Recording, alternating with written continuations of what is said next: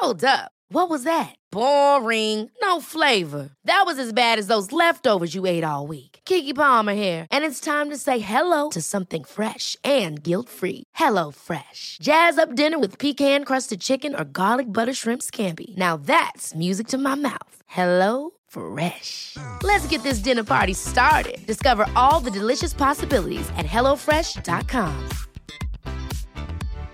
Here's a cool fact. A crocodile can't stick out its tongue. Another cool fact, you can get short-term health insurance for a month or just under a year in some states. United Healthcare short-term insurance plans are designed for people who are between jobs, coming off their parents' plan, or turning a side hustle into a full-time gig. Underwritten by Golden Rule Insurance Company, they offer flexible, budget-friendly coverage with access to a nationwide network of doctors and hospitals. Get more cool facts about United Healthcare short-term plans at uh1.com. This is the Ocean Protect podcast, talking about the issues that face our oceans and what we can do about it. Presented by Ocean Protect, committed to change. We've moved into the segue of social media. That's actually really been a big strategy of mine throughout my entire research project. Engaging what we call citizen scientists, which are basically members of the public who are interested in science, and getting them to come and be involved. And my project was called Turtles in Trouble, and I had a social media page. I had a Facebook page. I would put up pictures of the sea turtles and the stuff that we would pull out of their guts. And then on top of that, once a month, I would have anywhere between 8 to 10 people come and join me. This was through Earthwatch at the time. Who would come and join me for the day. And we'd start off with a mini lecture to give them a bit of background about what we were doing. And then they'd join me and they would help me with the necropsy. So they'd physically see what the stuff was that we were pulling out of the sea turtles. And then we'd finish the day by going down to the local beach and doing a beach survey and basically cleaning up all the debris, analyzing what we found. And it was such an eye-opener and a real, I think, just almost a lightning bolt moment for a lot of these people, because they were seeing it in a real time, like they were seeing the stuff that was being pulled out of the turtle. They actually physically helped for that to happen. And then they went out to the beach and they could see the stuff that they were finding on the beach reflecting what was being found in the turtles, or alternatively, seeing the stuff that's being pulled out of the turtles and knowing that that's stuff that they have in their own life, because most of the debris that we're pulling out is consumer-based waste.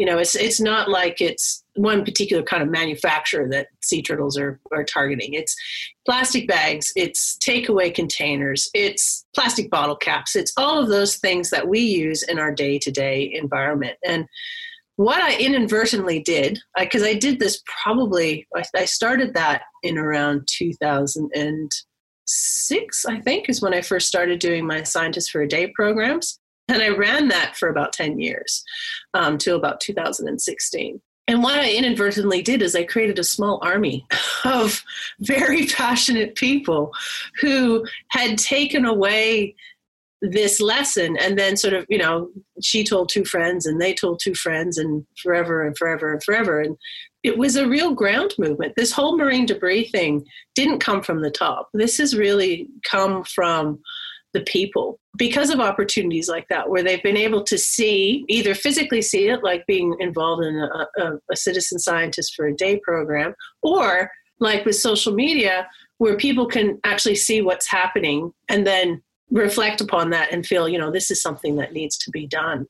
So I've always been very committed about making sure that I communicate my science to the general public, because I feel that people need to be brought on the journey, and that this marine debris thing is a perfect example of that. And I was very conscious right from the very beginning to speak to the media, to communicate with, I'd go and give talks. I'd have given talks everywhere, at schools and community halls, old folks' homes, you name it. You asked, like I was a bit of a tart for saying, you want me to come and talk? I'll come and talk. No worries, I'll talk. You sound like us. And look, that's the whole idea of this podcast, is actually getting the story. Because obviously as a human race, we're storytellers and story listeners. And it's one thing to publish a journal paper that a few scientists will read, but obviously we're far more interested in reaching out to a wider audience and getting to the detail of some of the studies in particular, the methods, the results, what your perspectives are. That's all the things that wouldn't necessarily come up in a journal paper. And what we're finding is, look, in the absence of anyone else doing this, because when we looked at starting this podcast, we did a quick look, and I listened to a lot of podcasts. There wasn't really anyone talking about what we're talking about. And this issue that we're talking about now in terms of marine debris and ingestion by sea turtles in particular, it doesn't get a huge amount of, I guess, airtime, really. Look, I don't know. But at least up until the last couple of years, let's face it. Yeah. Sorry. No. And look, let's face it, who's driving that? It's scientists, it's science communicators, and it's, I guess, a whole bunch of groups. I mean, how many presentations have we done and quoted Kathy's work? Oh, that's exactly like. Do you know what I mean? And exactly. 30% of Moreton Bay turtles are dying directly as a result of plastic ingestion, and everyone's. And that's the thing about telling a story. It needs to be backed up with sound data. That's like we've talked about many times, unless you've got data, you're just someone with an opinion. And often we don't actually have a very good understanding of the issue. Like Kathy's reference to the 2003, 2004 sort of period where, even marine scientists didn't think plastic ingestion was a problem in sea turtles. And then Kathy's like, well, I'm going to see if that's right or not. And lo and behold, plastic ingestion is a major issue. It's causing the death of 30% of turtles washing up in Moreton Bay, which I still am staggered with that number. And that's why I refer to it, because people might not realize if they're from overseas, like Moreton Bay, let's face it, it's actually a fairly pristine environment as well. It's not Hong Kong Harbour. It's not the Philippines. It's not Bali. It's downstream of Brisbane, which is a city, but it's not a massive city. And you'd think, Moreton Bay surely wouldn't have a plastic problem. Surely sea turtles swimming around in that would be fine.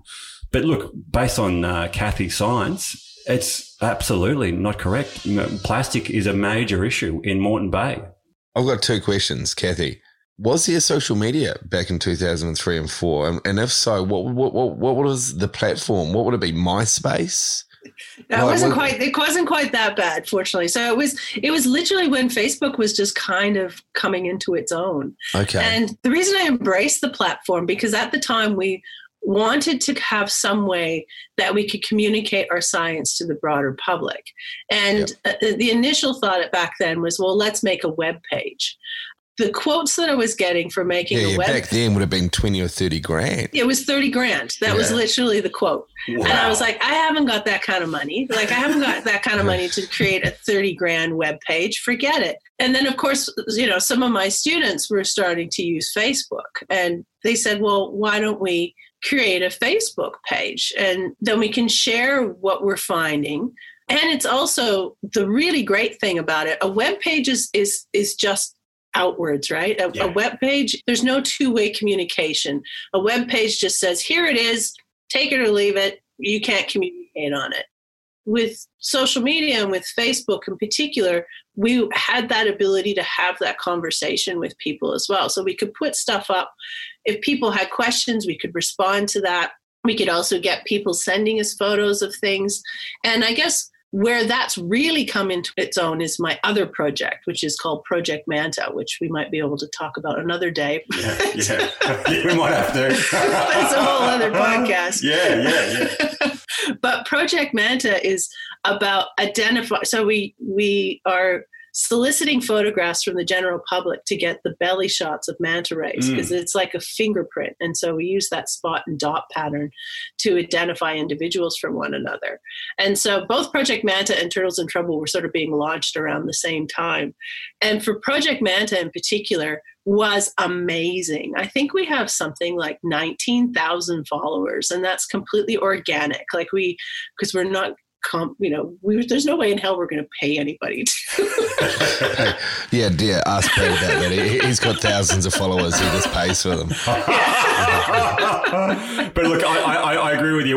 And when I was obviously stalking you on the internet and looking at all your articles, you've got a huge collection of research papers on manta rays. So I really think we are going to have to have a discussion on another podcast episode. I love a good manta ray.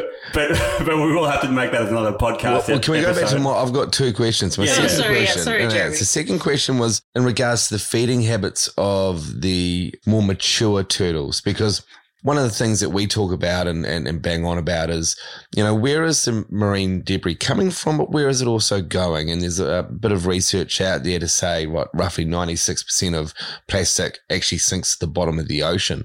A lot of media attention on surface cleaning up. Like there's a lot of the Boy and Slants of this world out there trying to mop up the problem. But we know through stormwater runoff, we know that majority of it is actually sinking. So what are the feeding habits of the more mature turtles? Well, are they diving down to get this plastic? What type of plastic is it? Because, there's this real misconception out there. If we clean up the surface, we're all good. Yeah, but as we all know, so could you just tell us about, where they're getting the plastic from, how deep, whereabouts, etc.? Yeah, so sea turtles feed throughout the entire water column. So, of course, if they're feeding on jellyfish and stuff like that, that's midwater. But if they're grazing on the algae or the seagrass, then, of course, then they're moving down to the bottom. And each of the different sea turtles have different things that they feed upon. So you've got your greens with seagrass, the vegetarians of the group, although they will eat the jellyfish, as I said, just like crack to them.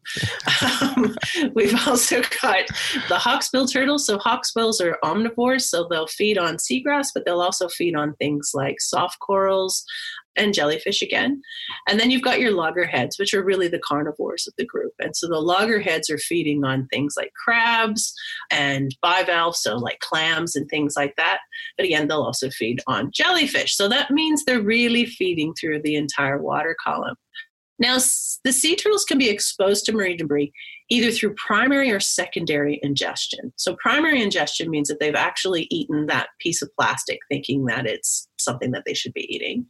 Secondary ingestion is where the thing that they've eaten has eaten the plastic. And so then they eat that thing gets digested, but then the rest of the plastic remains behind. So you're right in saying that the debris isn't all necessarily on the surface. However, there's a large percentage of these polymers that are actually either positively buoyant or neutrally buoyant in salt water. And certainly, because we did a lot of this, we actually did buoyancy tests of the debris we were pulling out of the guts of the sea turtles. And the reality is something like, don't exactly quote me on this, but something around 80%. around 80% of this stuff we were finding in the guts of the turtles were either neutrally or positively buoyant. So they seem to be picking it up more in the water column if they're eating it as a primary thing.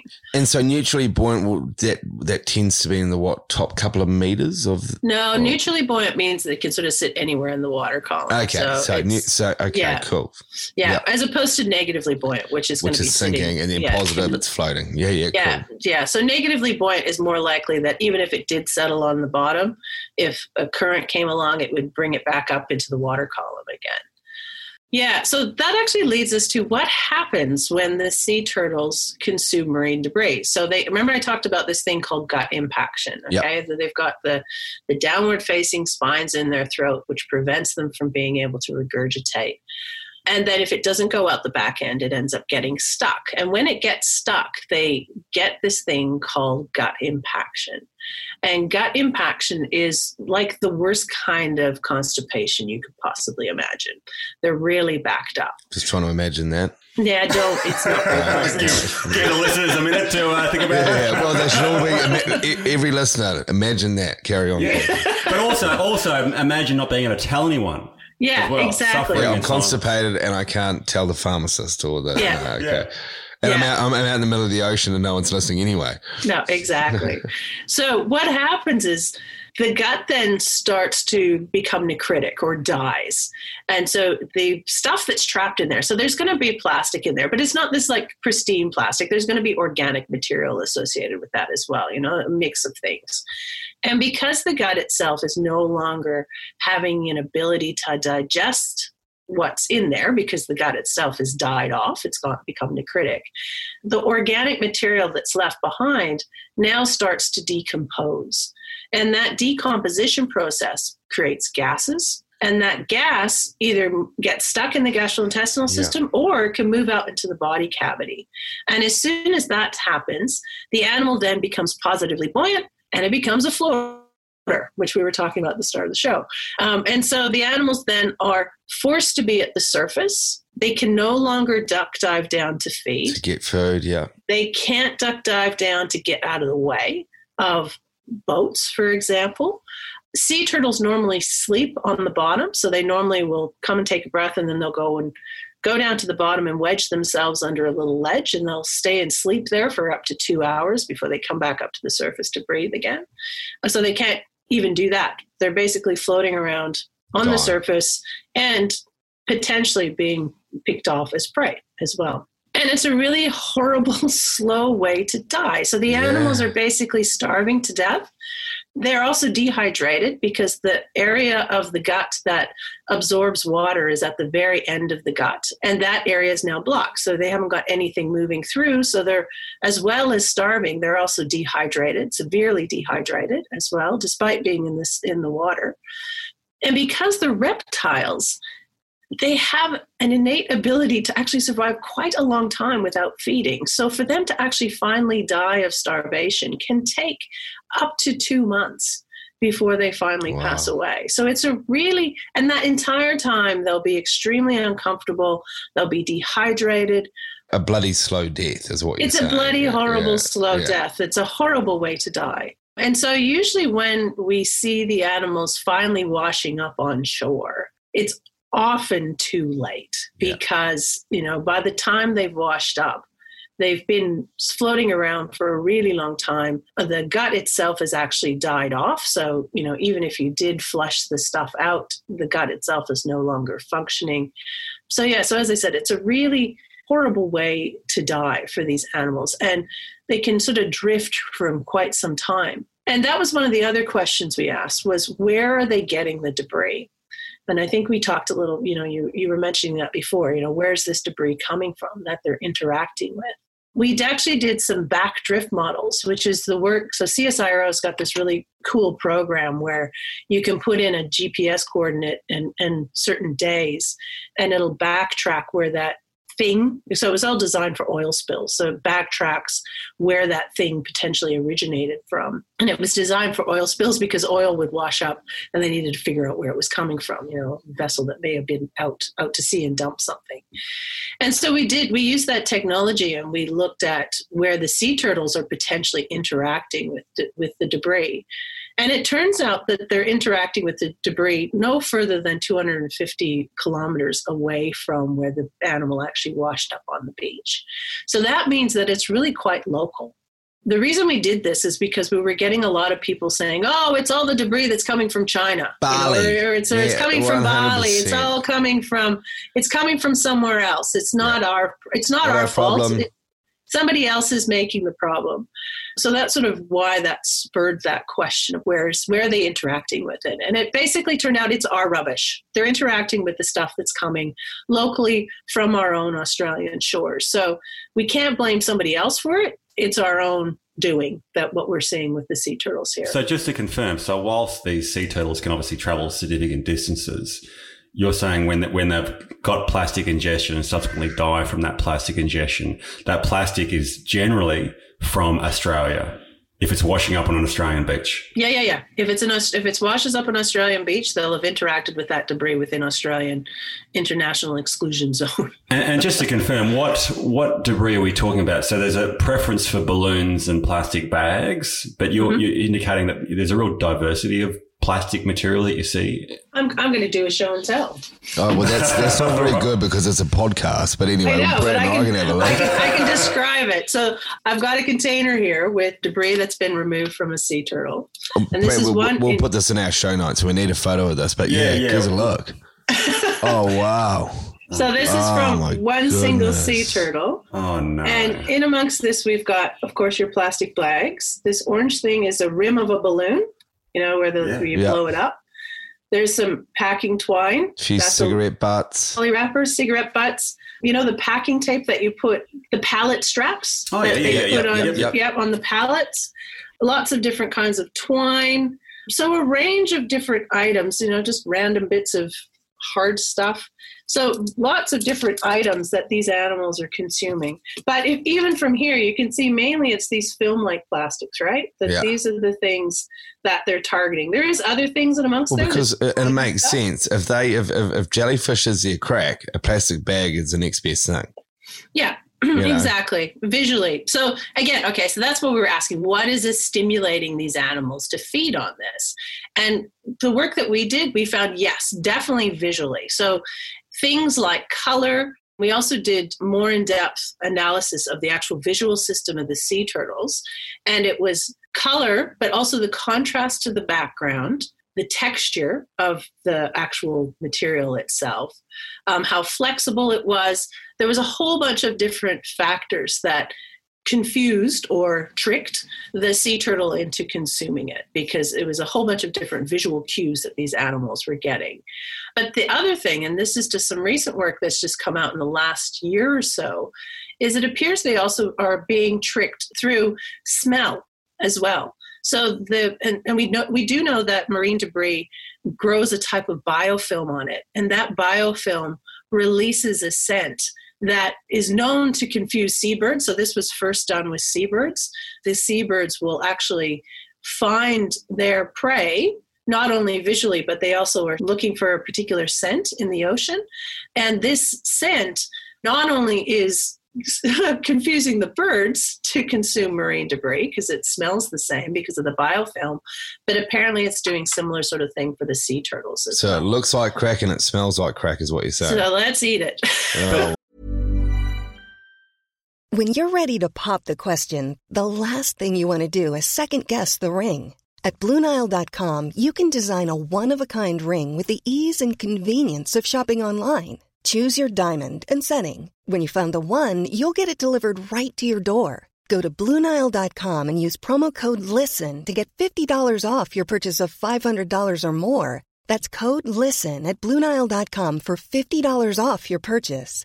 BlueNile.com, code LISTEN. Ever catch yourself eating the same flavorless dinner 3 days in a row? Dreaming of something better? Well, HelloFresh is your guilt-free dream come true, baby. It's me, Keke Palmer. Let's wake up those taste buds with hot, juicy pecan-crusted chicken or garlic butter shrimp scampi. Hello Fresh. Stop dreaming of all the delicious possibilities and dig in at HelloFresh.com. Let's get this dinner party started.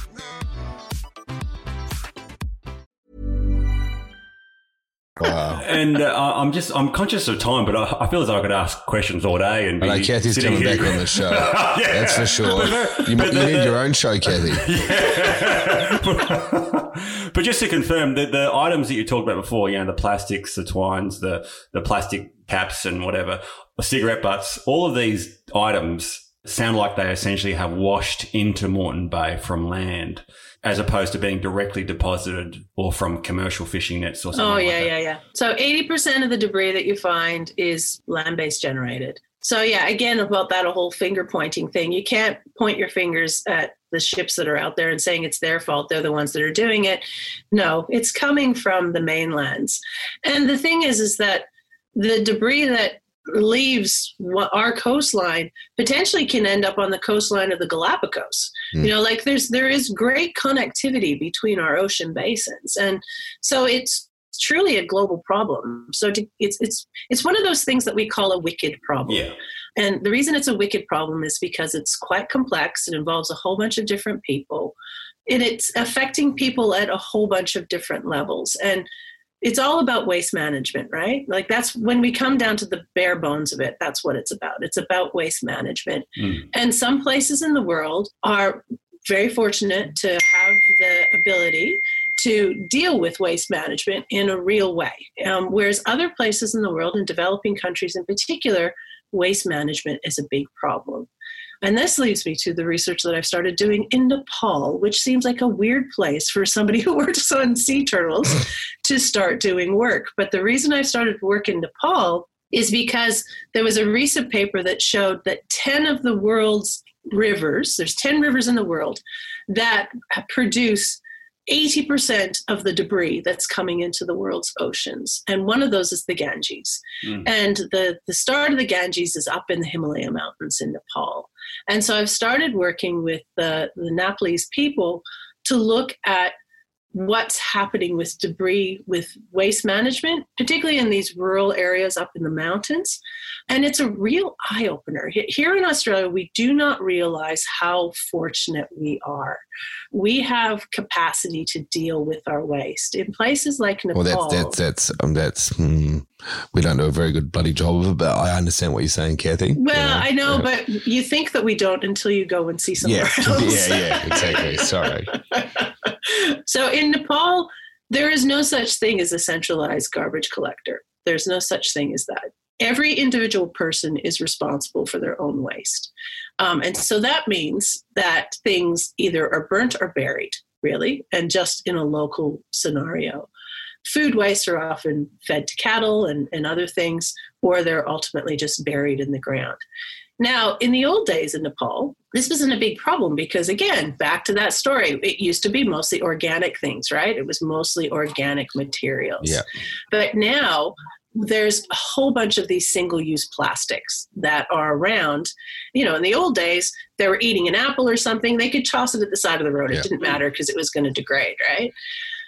Now we've got all these single-use plastics. You've got Mentos bags. You've Mentos, biscuits, noodles, lolly wrappers. And the thing is this is not a particularly well-off nation. And so most of the people there can only afford like a single use of things. That whole single wrapped industry has boomed in countries like Nepal. And it's not just Nepal, but all these other countries, because they just haven't got they can't afford the whole big thing. So they have these little single packets, but they've got no ability to deal with that plastic. And with Nepal, what happens is that they either burn it or they wait until the rainy season and they basically put it in the streams and it all washes down and then it ultimately ends out into the oceans.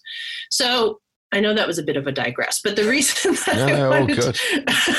the reason I wanted to tell you to highlight that is that, again, this is a global problem. It's a wicked problem that has lots of layers to it. It has issues around also manufacturing, like the idea that there's very much a one-way street at the moment. So things get made, it goes to the consumers, and then it just disappears out into the environment or into, landfill, which is still the environment. It's just a designated part of the environment. We say that this is where rubbish is going. And so we need to be talking about solutions that break that chain, right? So if you're and being responsible from that manufacturer's level of, well, if I'm going to make this, I have to be responsible for getting that back and then, removing the elements that I require to then make that next thing, as opposed to just going, I've made it, I don't need to worry about anything else now. And that's called a circular economy. And there's a lot of this certainly happening in Europe, because the governments in Europe have been very vocal about saying, all right, enough is enough. As producers of these materials, you need to be responsible for what happens to it at the end of its life. So now they're having to look at things like the amount of packaging that they use and et cetera, et cetera. Australia hasn't quite gotten on board with that yet, which is a bit of a shame. I know when I have my international students coming to Australia, they're quite surprised by the lack of embracing around recycling and those sorts of things. And of course, recycling is not the ultimate answer. We can't recycle our way out of this. No, we cannot recycle our way out of this. And we cannot clean a beach out of our way out of this either. No, there's so many layers, as you said. Yeah, exactly. Because if you just send out squads of people cleaning beaches every day. We'll be there for the rest of our time. Well, it's mopping up and leaving the tap running. That's basically 100%. What's happening. You're singing to the choir there. Yeah. It's a really good point. We try and be a solution-based podcast and we talk to amazing people like yourself. So for the listeners out there, when they're thinking about turtles, I mean, what are some take-home messages for anyone sitting on their couch right now thinking, well, how can I help the turtles? Give us your 101 on what you'd say to the general public on how we can best help these turtles and help this issue. So from a personal perspective, just think about the things that you're purchasing, right? So don't be purchasing those items that are overly packaged, for example. Like if you have an option in a shop, which you always do, of multiple different items, and they're basically equivalent, have a look at the packaging that they're in. Is it primarily cardboard, or is it like a plastic bubble wrap within another plastic bubble wrap surrounded in saran wrap and then something else? Have a look at that and make some choices around that, because I have actually had the opportunity to talk to CEOs of packaging companies, and he said, basically, we are really responsive. If it turns out that a company is even possibly going to lose a little bit of shareholder or money. Let's call it money. Basically money. Yeah. Yes, if they're going to lose any little bit of money, they will make changes almost immediately to what that is. Supply so you do and have demand, I think that's supply called, and isn't demand. it? So you do have power as a consumer in that kind of way. The other thing, of course, is just all your basic things. Don't accept single-use bottles. Don't accept single-use coffee cups. Bring straws. Bring a reusable item with you all the time. I've got, my bag's relatively big because I've got like a straw in there. I've got cutlery in there, and I carry a bag. I carry all that stuff around with me, and that's very much from an individual perspective. So that's good, because that means you can do something in your day-to-day life that can help make some decisions around helping the situation. From a broader perspective, though, you can also be involved in things like Clean Up Australia Day. So you're actively on the ground, helping to remove this stuff from the environment and spreading the word as well. The other way is, of course, is to engage with the politicians. If you make them know that this is something you're passionate about, that's where real change will actually happen. And this is actually a nice segue to tell the end of my story. So we love a good segue. It's my favorite word. So, as I said, when I started back in 2003, 2004, it was not really thought of as being a problem. It was marine debris wasn't an issue. They thought, well, even if you ate it, even if the animals ate it, didn't matter. It was just going to go through. It wasn't going to be an issue. Fast forward, after having engaged all those citizen scientists, after being very vocal and, making sure that my science got out there to the general public, surprise, surprise, we ended up getting a plastic bag ban in 2018. And then on top of that, the container deposit scheme came in. And quite honestly, if you had, and I was actually lobbied by the Queensland government to come in a stakeholder group to make statements about my research and the work that we had been doing. And while it certainly wasn't the only thing that helped push it over the line, it certainly was a strong factor because the data was there. It's like what you were talking about before. You need to have that data to back up those claims. And you can be as passionate as you like, but the reality is without that data, it's very difficult for anything to get pushed through. And so the really beautiful, happy end to this particular story, by 2018, we had plastic bag bans, we had the container deposit scheme, and then we've also got microplastics also being banned and a balloon ban as well. And if you had asked me back in 2000, maybe even in 2006, when I really felt that this was going to be a big problem, if you had asked me in 2006 that this would be an outcome within 10 years, I would have laughed at you. Because I would have said, no way, nobody cares. It's not on the political agenda. Half the people don't think it's an issue. There's no way it's going to be, it's going to be changed. And it has. We've made some really significant changes for good within Australia. I think almost all of the states, except for maybe bar one, now have plastic bag bans. So it's really great. And then the research that we've done here in Australia has gone internationally as well. Like the work that we've done here has been used to provide evidence for bans in other places in the world too. So yeah, And Kathy, just a question on that. Have you or others noticed that these bans, these plastic bag bans and other sort of initiatives, have you noticed a significant reduction in the rates of, I guess, plastic ingestion and subsequent die-off of sea turtles? Yeah, so that's the stage I'm at right now, right? So 2018 is not that long ago. And you got to remember that that's only 2 years ago. And you got to remember there's still a lot of stuff in the environment right now. So that's the stage I'm at right now. So I'm still doing turtle necropsies. I've set up a new lab. I'm up in Hervey Bay now instead of down in Moreton Bay. And we're continuing on the work that we've been doing for the last 10 years. So fingers crossed, what I'm hoping to see is that I'll no longer have to do it because there won't be enough turtles with debris in it to justify me having to rummage through their guts anymore. Well, that's my next question. Like, obviously the research is still out, so you haven't obviously had the time and resources to sort of determine whether these initiatives are having a significant impact. But you've been looking at this issue for a long time and doing necropsies on sea turtles and seeing the suffering and disease and other sort of ailments that they've obviously had to endure. Are you optimistic? Are you hopeful that there is light at the end of this tunnel? My default position is optimism. I think it's probably a good thing because particularly on this topic, if I was another kind of person, I think I probably would have curled up in the fetal position under my desk and not been able to do anything anymore. But I am an optimistic person. And I think even just that story about how we've had legislative change, not only just here in Queensland, but also across Australia, shows that we can make an impact. As long as we're communicating our science, as long as we're communicating with what's going out there, there's enough passionate people out there to make a difference. So I am extremely optimistic. Again, the numbers are not in yet. This is sort of one of those little gut feelings at the moment. I'm feeling like I'm not seeing as many turtles come across my tables with debris in their guts as I was seeing in the early days. As I said, that still needs to be quantified in an appropriate way. As far as we also do regular beach cleanups, for example, and we're seeing less things as well. And we're starting to see a combination of different things too. So I am extremely optimistic. That is my default position, because if I wasn't optimistic, I don't think I would bother doing this job. So there's obviously been some initiatives already around plastic bag bans and container deposit schemes, etc.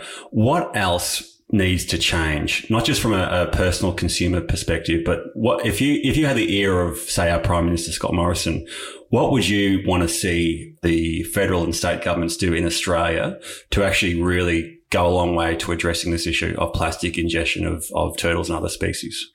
I would really want the burden of responsibility to be taken off the shoulder of the consumers.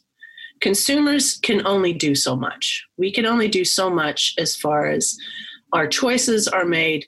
But I don't know if anyone's seen those, plastic-free July. The reason that people can't do that easily is because it's really hard. Even if you decided you wanted to live a plastic-free lifestyle, it's virtually impossible.